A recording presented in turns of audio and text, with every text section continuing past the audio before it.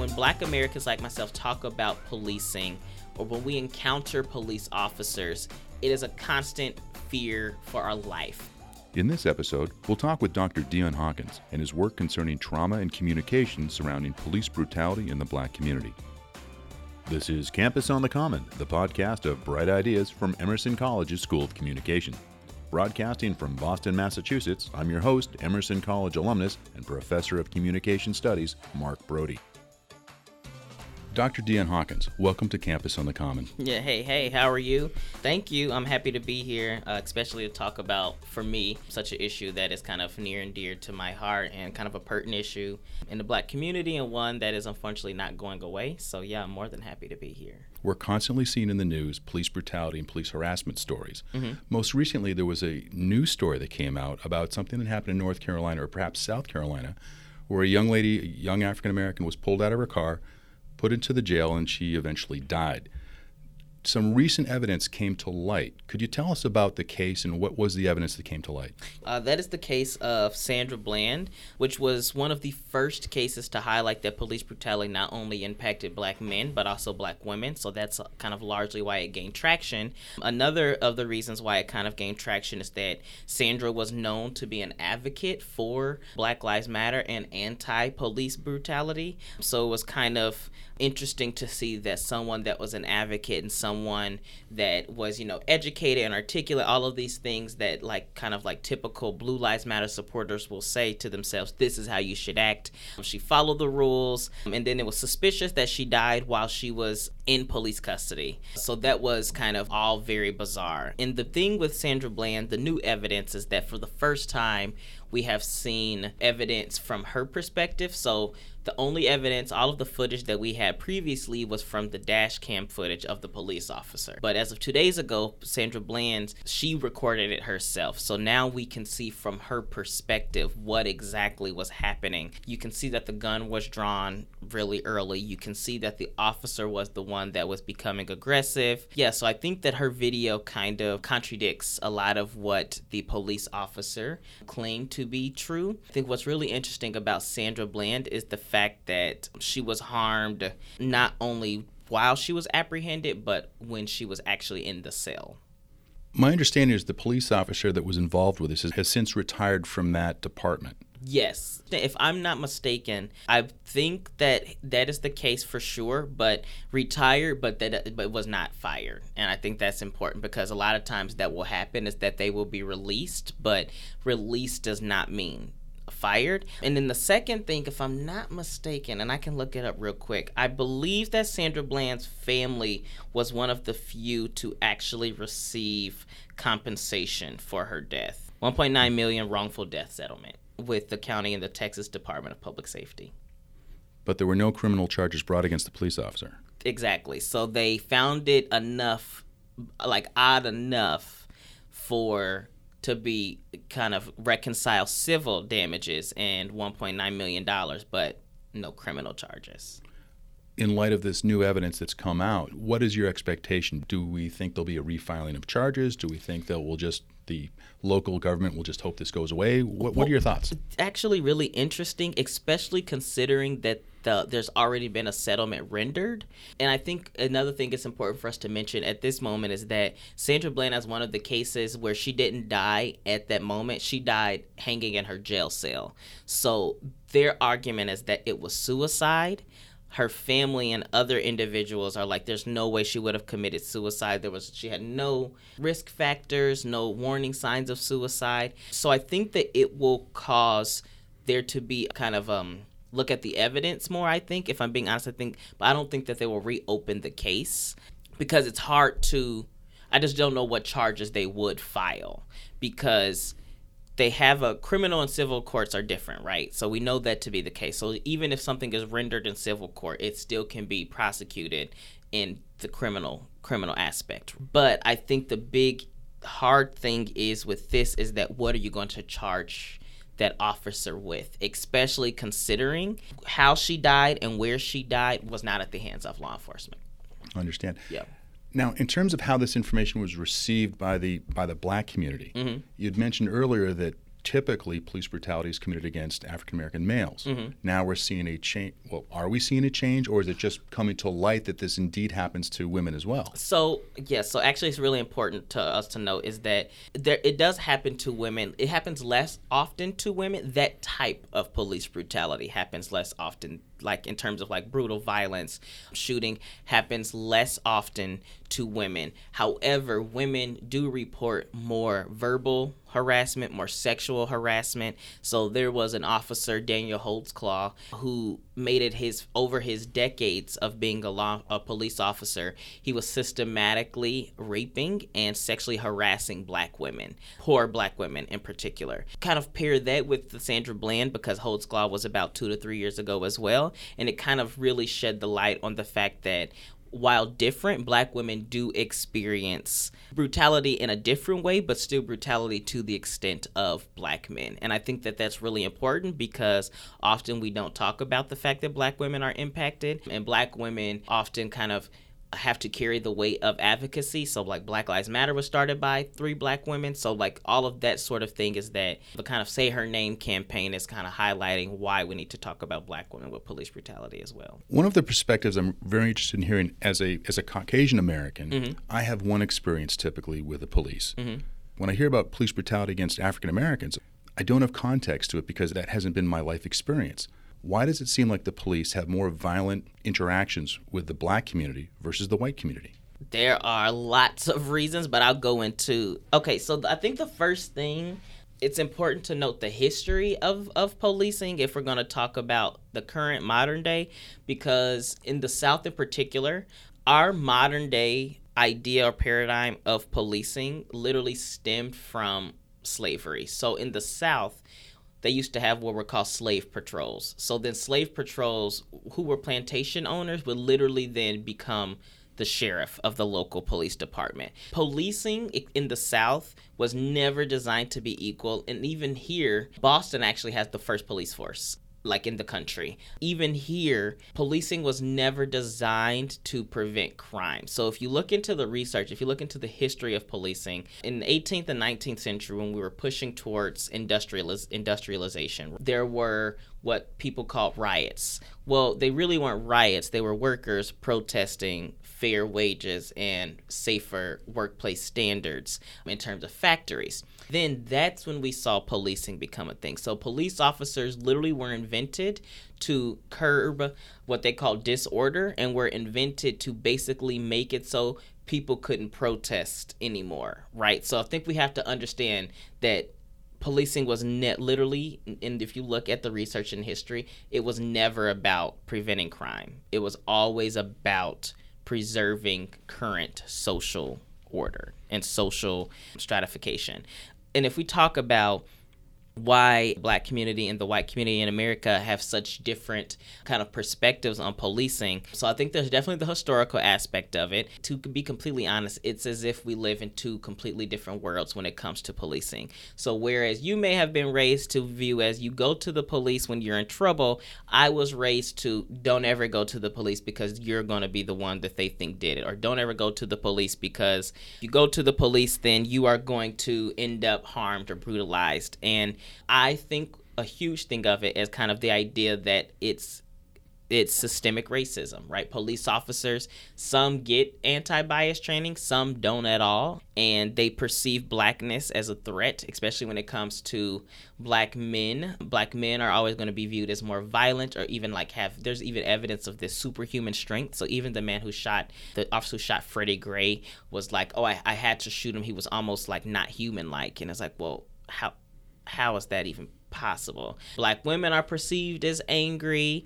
And the sad thing is this goes even before you become an adult. So the school to prison pipeline is another example. So black boys and girls are significantly more likely to be arrested in school and placed into juvenile detention for arbitrary things such as talking back to a teacher. So whereas a white student would talk back to a teacher, it could probably be, oh, well, they having a rough day, or let it slide. If a black student does it, it's not only met with like reprimand by the teacher, it's met with calling the police. So I think there's lots of factors. There's over policing of communities of color, particularly Black community. Stop and frisk is a huge thing that kind of elevates police brutality. Broken windows policing was a huge thing that kind of research suggests the idea that you have to stop smaller crimes or else larger crimes are going to spiral out of control. So the idea that if there's vandalism on the side of a building, we have to deal with that. We have to police that community heavily so then murderers don't think it's okay to commit crime there. So that was a big theory ushered in the 1980s that really changed how policing works and who was policed, how often they're policed. And the last thing is due to the over-policing, I am just more likely to encounter a police officer than you are because there's more in the community than in your area or your jurisdiction. Can you talk about the multi-generational trauma that's affected the African American community by virtue of their experience with the police? Yeah, sure. So this is actually one of the huge takeaways from my dissertation because my background is in public health, so I wanted very much so to kind of bridge the gap between the communication and the public health world, so health communication. And I knew from experience talking with friends that when we view police brutality, when we see videos, it's a very much negative and a visceral reaction. And I kept thinking to myself, I'm like, this can't be normal. Like, this has to be impacting the way that Black Americans kind of go about their days. And my dissertation proved that to be the case. So if we talk about kind of the multi-generational aspect, so I think first it's important to talk about how kind of what evidence there is right now of research indicating that like racism itself, so microaggressions, dealing with kind of systemic racism, that in its own has been proven to have a negative impact on health. So it's called weathering. So for example, a study done in 2016 found that when controlled for income, occupation, stress levels, control for everything else, Black women's chromosomes, so Black women's literally their genes appear 7 years older than white women just due to racism. And if we talk about multi-generational trauma when it comes to police officers, there was never a time in America where the Black community had good relationships with the police. So if you think about like my grandparents, for example, so my grandparents grew up largely when segregation was still a thing, right? So they remember seeing things like Bloody Sunday on the TV. They remember hearing stories of some of their friends, family members being beaten at the hands of police. So then those lessons are passed down to the parents. Parents pass those lessons down to me, and I'm going to pass those lessons down to my kids. So, and when we talk about what trauma looks like, it looks like kind of debilitating sadness, avoiding things at all costs. So people don't recognize that that is a sign of trauma. So if I have the desire to avoid police officers at all costs, that's a sign of trauma. A big sense of helplessness. So that's one thing that is happening right now too, is that, you know, a lot of people, when African Americans, when they encounter the police, may say, no matter what I do, the police officer is always going to find my Blackness to be a threat. They're going to find a way. They're going to find a reason for them to inflict violence or intimidation on me. So when we talk about the traumatic aspect, I think that that's important to talk about. It almost sounds like a cultural element in that as a white person, I've never had to have the talk with my children. Right. But yet what I'm hearing is something that's very common in the Black community. For a young person talking to their parent who's now receiving the talk, what type of impact does that have on their psychology? I think that Black kids have to become more mature earlier. So I don't know if you're familiar with the case of Tamir Rice, but this is a perfect example. So Tamir Rice was a 12-year-old in Cleveland, Ohio, who was playing with a toy gun. Someone called the cops. Even though the cops knew it was a child, the cop literally said, it's a toy. He was still shot and killed, a 12-year-old. There's just no world where I think that a 12-year-old white girl or a 12-year-old white boy can be outside playing in a park with a toy gun and an officer feel it is necessary to shoot a child and to kill the child is absurd to me. So I think that's the first thing, is that Black kids are unfortunately having to mature quicker, because once they hit puberty, not even hit puberty, because like I said, it's kind of in the research that as young as kindergarten, teachers have more negative views towards Black kids to be more violent. I was 6. I remember when my dad sat me down and at 6 years old said, you may see me get pulled over by a police officer, this is what I'm going to do. You have to do the same thing. When you get older, it's always yes sir, no sir, yes ma'am, no ma'am. Make sure your hands are visible at all times. Don't backtalk. As a 6-year-old, that stuck in my mind because he was very adamant about it. And kind of my research indicates that in my dissertation, it found that of all of my respondents, every single one of them reported having the talk early, like before age 12. When I tell my white friends this, they're like, we literally never had a talk about the police. Like my white friends are like, it's the opposite for me. They said we never thought, and our parents never talked to us about the police, which is mind-boggling to me. Like I said, it's like living in two different worlds, because as soon, especially once you get into like high school, or once you start hanging out with friends and, going to the movies, things like that, middle school, high school years, your parents are very vigilant and scared about what can happen, because even the quote unquote good kids have been victims of police brutality. Is there any spillover when you look at having the talk at a young age and how a young person most likely would then perceive the police? How do they look at authority in general after an experience like that? Ooh, that's a good question. I think that I don't know how to answer the question because it's so contextualized to police specifically. Is the context limited to just police in terms of authority? How would a young person who's just been given the talk, how would he then look at other authorities that don't look like him? From my experience, from my upbringing, and also from the experience of of my family and friends, the Black community does follow a very much respect your elders mentality and respect authority figures kind of mentality. But I don't know if that stems from policing, if more so if that stems from like a generational aspect of respect, like over the years. Help me understand. Should I say African American community, or should I be saying Black community? African American is kind of colloquially the more politically correct term, but I think that's just because Black has been used negatively by kind of people of power to oppress. So, for example, if someone were to say Blacks compared to African Americans, Black sounds way more like offensive or off. But that's just because of the semantics and the history of the word. Both are technically correct, but I think for the most part, people respond, quote, better or are less offended by African Americans. But the thing is, it's important to note, though, that term is technically incorrect depending on your population you're speaking on. So African American refers to individuals that were born in the United States. So I am an African American. My parents were born here. I was born here. Black does refer to me, but Black also refers to other individuals in the diaspora. So for example, Boston's a perfect example. So Boston has a high rate of Cape Verdean, Jamaican, Haitian. So those individuals are Black. They're not technically African American. So a lot of times when we conflate the two, it's technically incorrect, which is why my dissertation makes it a point to say Black, because research indicates that when you talk about accents and immigration, that impacts police brutality as well. So people with accents are brutalized at a higher rate. So Black immigrants also experience police brutality. So that's why it's important to know the difference. So Black can refer to anyone across the diaspora. African American is just to people that are born here. You mentioned that the police brutality is more prevalent with immigrant communities, people of color who are immigrants. Mm-hmm.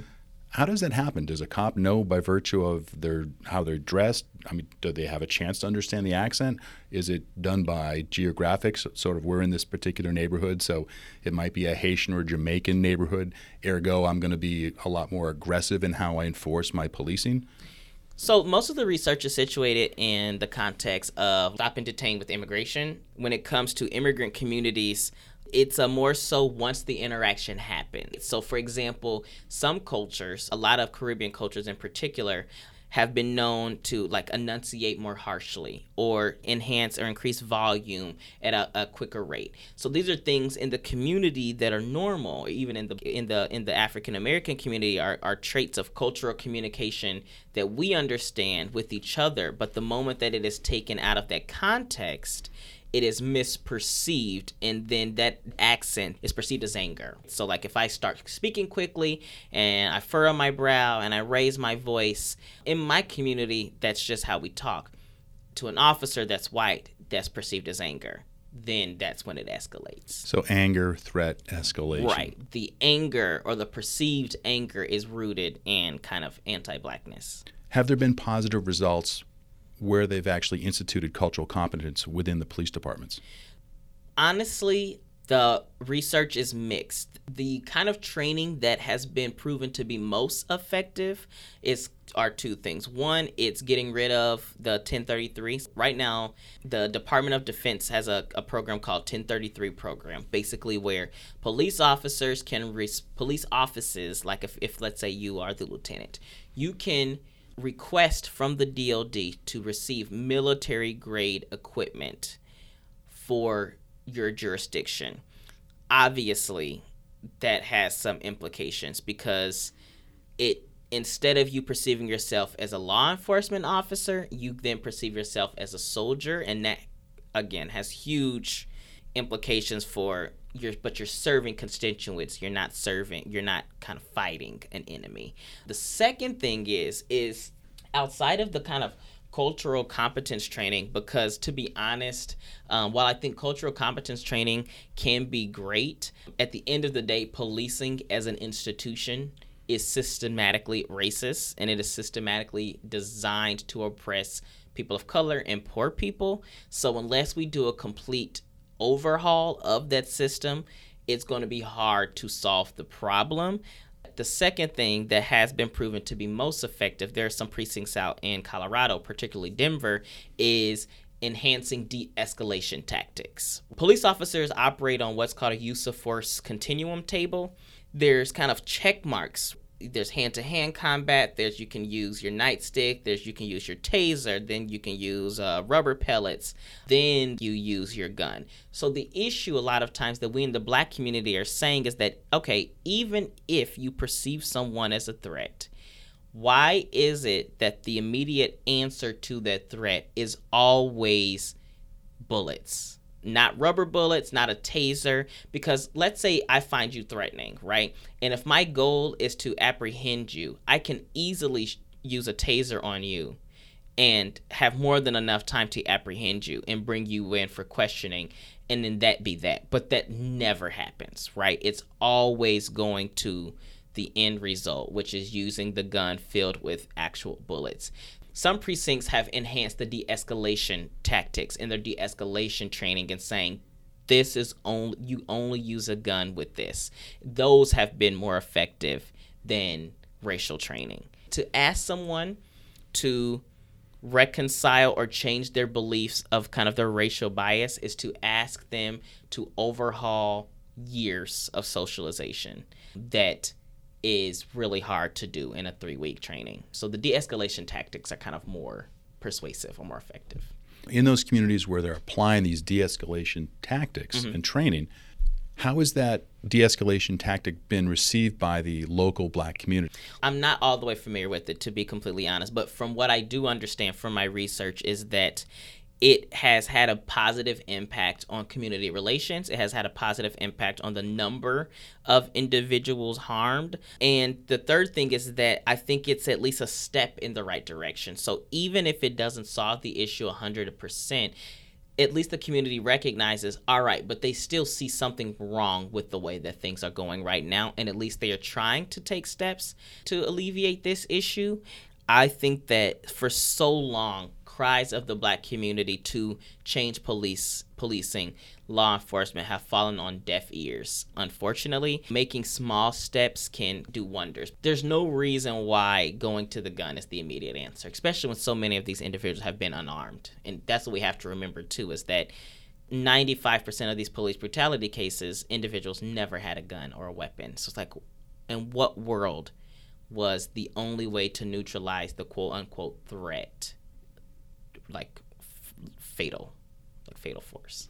Do you see any difference in the way that modern media is covering police brutality in the Black community today versus how they might have done it 10 years ago? No. I don't think that there's a difference in the modern media. I think the bigger difference is So Rodney King was one of the first instances we had of someone recording it from like a camcorder. There were the riots after that, after the cop was found not guilty. Since then, with the invention of social media, with the invention of smartphones, pretty much anyone can document police brutality at any time in real time. So the difference is, I don't think the modern media is necessarily covering it any more or any less. I think the difference is access to that information from firsthand accounts, if that makes sense. Because a clip can go viral in 24 hours. Then the media may cover it, but the media is not the ones doing the boots on the ground work. So if there's a video clip from Facebook Live or something like that, now they've got the content, now they'll cover the story. Otherwise, it might be relegated to page B or below the scroll or not at all. Not at all, right. So, and the other thing, too, is that police brutality hasn't increased. White Americans' knowledge of it and exposure of it has increased. Does that make sense? So all of these stories, we in the Black community know that these are stories that have been happening in our community for literally as long as policing have been a thing. It's only new to a lot of white Americans. Yeah. Is it a trickle-down theory? And what I mean by that is because now we've got the video evidence, and now we can put it in the mainstream media, white folks can see, oh, wow, this is happening. That's not supposed to happen like that. Ooh, I would hope that the answer is yes, but to be honest, I don't think so, because some things that are so matter-of-fact for me, so like Philando Castile is a huge example of, he told the cop that he had a gun in his car. He was licensed to carry. He had a permit. He told the cop he had a gun in the car.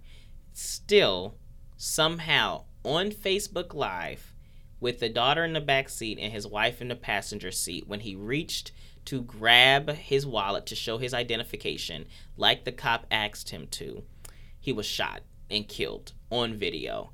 And still, there were white Americans who somehow found it illogical to say he shouldn't have moved. He shouldn't have did X, Y, and Z, when he was literally adhering to police officers' orders.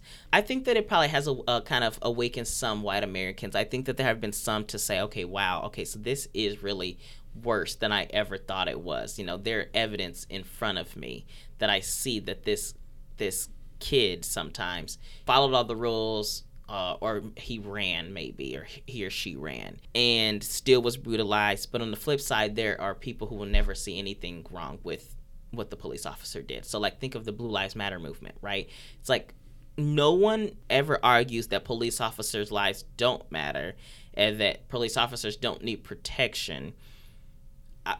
I mean, I believe that wholeheartedly, but their lives are protected right now. Black lives are not. So I think it's kind of shown a larger divide in our country. Again, like, it's like living in two different worlds. If I was socialized to the belief that the police were good my whole life, then yes, I would find a way to defend the police officers at all costs. If I know firsthand that police officers have brutalized family, friends, moms, daughters, aunts, uncles, then I'm going to see an example of police brutality and say, nope, that sounds about right for what I've experienced my entire life. As a white person, when I look at these cases of police brutality, it makes my blood boil. Mm-hmm. Having said that, I'm not affected in the same manner that you are as a member of the Black community. At the same time, we share this country. We have more in common than what separates us. What can I, as a white person, do to help address this situation? Yeah, so I think so first of all, thank you for that question, because unfortunately this is a question or a conversation that so many people aren't willing to have or aren't willing to admit. Anyone that is in a place of privilege, it is their job to call out the BS when they see it, whether that's family, whether that's friends, whether that's in a personal conversation, social media, Facebook, because you getting into it with a family member over police brutality, you have that credibility. You're going to be believed. If I get into it with that family member, let's say on Facebook, I'm just a Black person complaining. You can say, okay, listen, I get where you're coming from, but this is X, Y, and Z. This is reasons why it's wrong. They're going to be significantly more likely to listen to you about that. Where your job as an ally, as and an advocate lies, is that you're speaking with the community that you're standing for, not in substitution of that community. Does that make sense? So going forward, anyone that kind of identifies as an ally, it's making sure that the points that you are advancing or the sentiments that you are speaking for are influenced by the community you are speaking with, not that you're speaking for. Because allyship is irrelevant if your allyship doesn't include, like me. It relies on the person of privilege to combat injustice and systematic oppression and systemic racism. Dr. Deion Hawkins, could you give us 3 takeaways? Yeah, sure. So the first thing I think is important is that social media now for the Black community is more than just a tool of networking or laughs or memes or GIFs, things like that. It has become a place of emergency outreach, like in terms of social media. It's kind of like live streaming, gathering evidence. Black Americans are significantly more likely to go to Twitter for, especially millennials, Black millennials are more likely to go to Twitter for news, particularly about police brutality, because they feel like it's more authentic. So if I go follow an account on Twitter, I'm more likely to get firsthand accounts of that video, firsthand accounts of people who saw it, compared to if I see it on CNN or Fox News or even MSNBC, who knows what that narrative becomes after that. That's the first thing. The second thing is that when it comes to policing, I've said this repeatedly, but we really do live in 2 different worlds when it comes to our perceptions and our interactions with the police. And I think that white Americans and police officers have to understand that when Black Americans like myself talk about policing, or when we encounter police officers, it is a constant fear for our life, not a ticket. I can get pulled over, and my greatest fear is not a ticket. My greatest fear is not a ticket or having to go to court to pay a fine. My greatest fear is if I'm going to leave that interaction alive. And I think that that is something that a lot of white Americans don't understand, and police officers don't understand, because I think if we can all understand that interactions with police officers for the Black community inherently become more emotional because we are fearing for our life, and like there are literally chemical changes in the body that happen, adrenaline, things like that happen. I think that that is a huge aspect. And then the third thing is that as the Black Americans, kind of my research suggests that one does not have to experience police brutality firsthand to have signs of trauma. Simply viewing videos or hearing stories enough is enough to feel trauma. So whether that looks like helplessness, whether that looks like sadness, whether that looks like hyperarousal, so the idea that I'm on constant alert. When I walk down Boylston Street, if I see police officers, I always know where they're walking, or I always know how many police officers are around, because I have to be constantly aware of that. That's just a thing, and that's a sign of trauma. So it's so normalized, though. Almost any Black person would tell you that they do that. They walk into a place, they walk into a city they don't know, a building they don't know, walking in the streets, they're going to clock and count how many police officers are there. And while it's normal to us, research says that that's a sign of trauma, which is something that I didn't even know until I started to research this in depth. I think that people should really do research into the history of police, because once you understand how and why policing, our modern day concept of policing, was invented, none of what's happening right now is confusing, shocking, still alarming, but policing is operating in the country exactly how it was intended to operate, unfortunately. It was never about protecting. It was always about curbing people that you believe to be deviant and keeping individuals in their quote-unquote place.